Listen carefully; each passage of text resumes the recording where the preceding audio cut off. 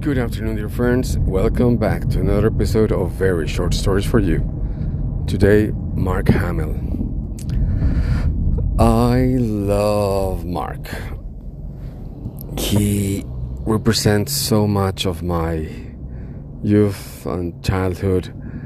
And I don't know, I remember myself crying in front of the TV in the last season, the last episode of the first season of The Mandalorian in 2022. Was he 21? Anyway, Mark is amazing. But I am so afraid for him. And I am afraid because he has become political.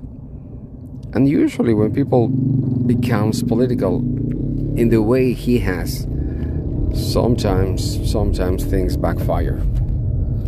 So what he has done is that he has started supporting Ukraine with all his might, no questions asked. And just as an example of what I'm saying is that about 3 weeks ago, he put out these posters, amazing, beautiful posters, where you have this X-wing fighter about to engage against the whole Imperial fleet. And there is a very cool line from him. And basically he's selling these posters.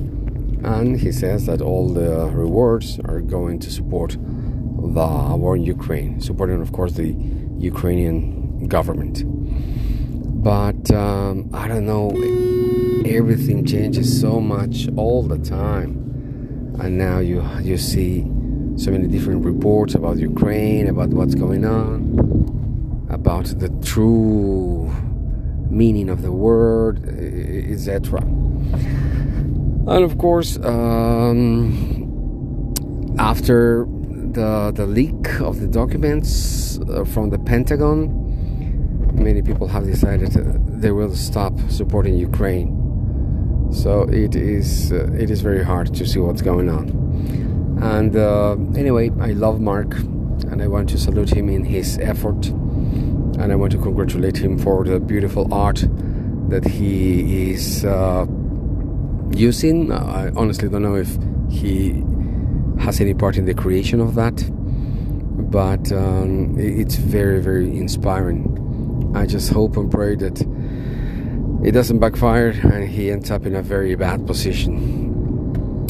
That's it. Star Wars and Mark Hamill. This was Very Short Stories for You.